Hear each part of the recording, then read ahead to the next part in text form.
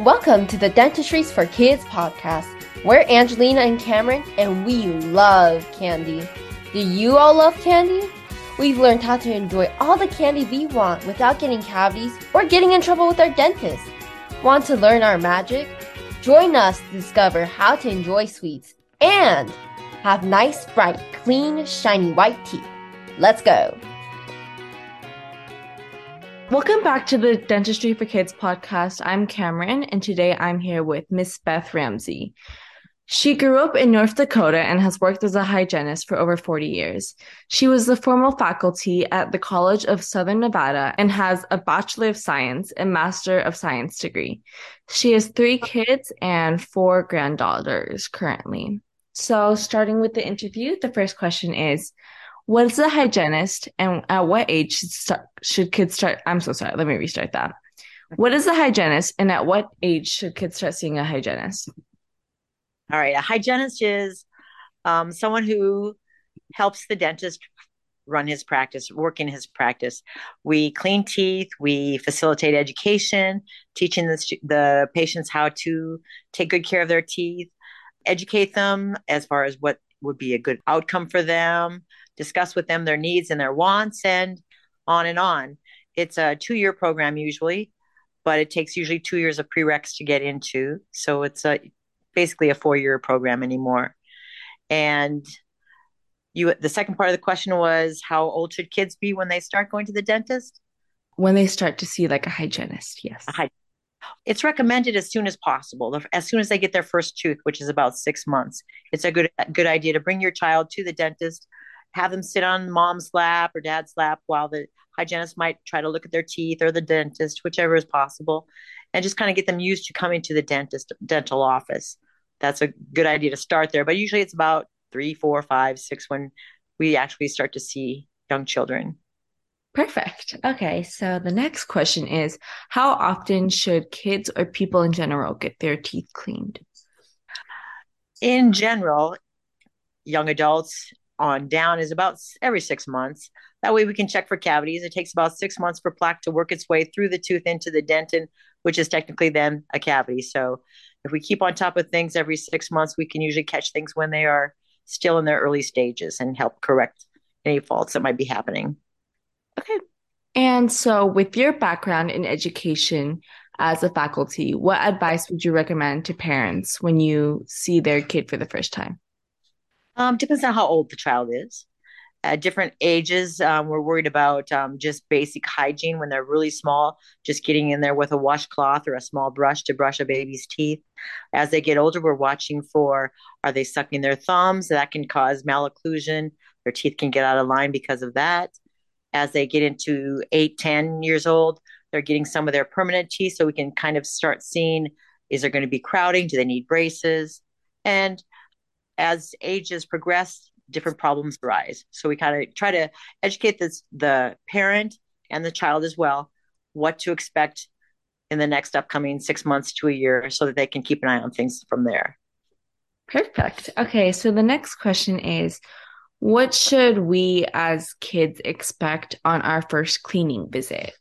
Well, again, that depends on how old you are. If you are a toddler, sometimes all we can do is count their teeth, and which is code for, let's get in there and just make sure that they're all there, that they're not decayed.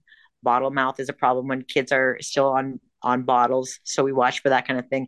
As you get older, we start to show the patient how to brush and floss if they're old enough. Usually 8 is kind of the cutoff when they become old enough to do most of that by themselves. Up until then, it's mostly educating the parent what to do or reinforce what the child is doing. As far as cleaning goes, just whatever we, as a hygienist, whatever the patient will allow, that's what I try to do. If they'll let me polish their teeth, great. If they'll let me scale off any tartar or buildup that's on there, great. If they will accept fluoride, awesome. But it just kind of play it by ear as they get a little more compliant and cooperative. You don't want, as a hygienist, I don't want to scare them or have them have a bad experience. I want them to think of coming to the dentist as a happy place. You're so cool. So, how should kids try to prevent themselves, or how should parents try to prevent their kids from getting cavities? Oh, that's a big question. Of course, it's important to be the role model. I always tell patients that have babies, they're watching what you do more than what you say to do. So show them that it's important to brush, show them that it's important to floss or take care of their teeth, eat healthy, no snacking after you've brushed your teeth before you go to bed, that kind of thing.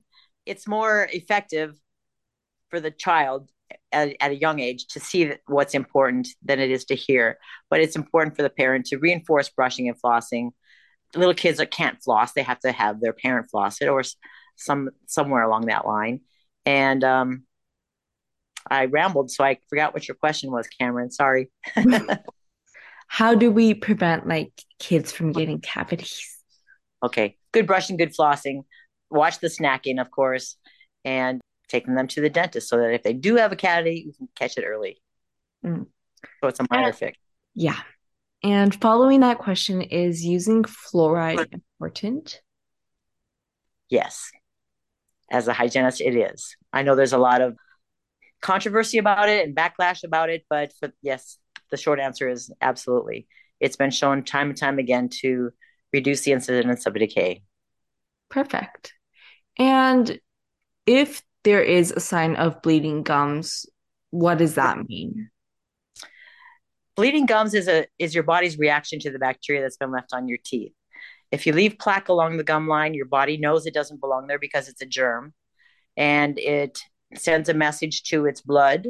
Your body sends a message to the blood cells that it has to go to that spot and try to fight the bacteria like it would on a cut or a scrape on your arm.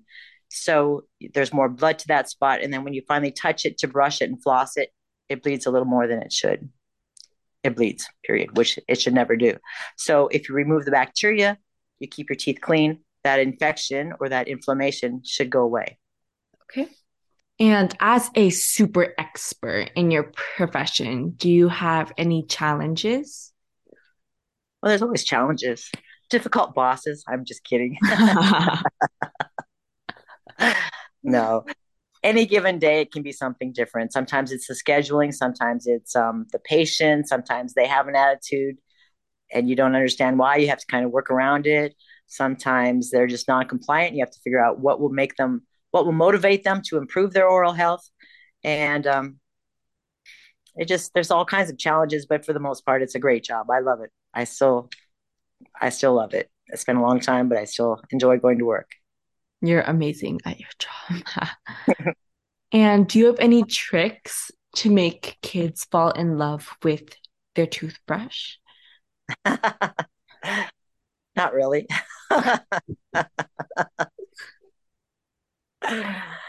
Not really. Just it's a game. I mean, every time you interact with a child, sometimes you have to just make it a game.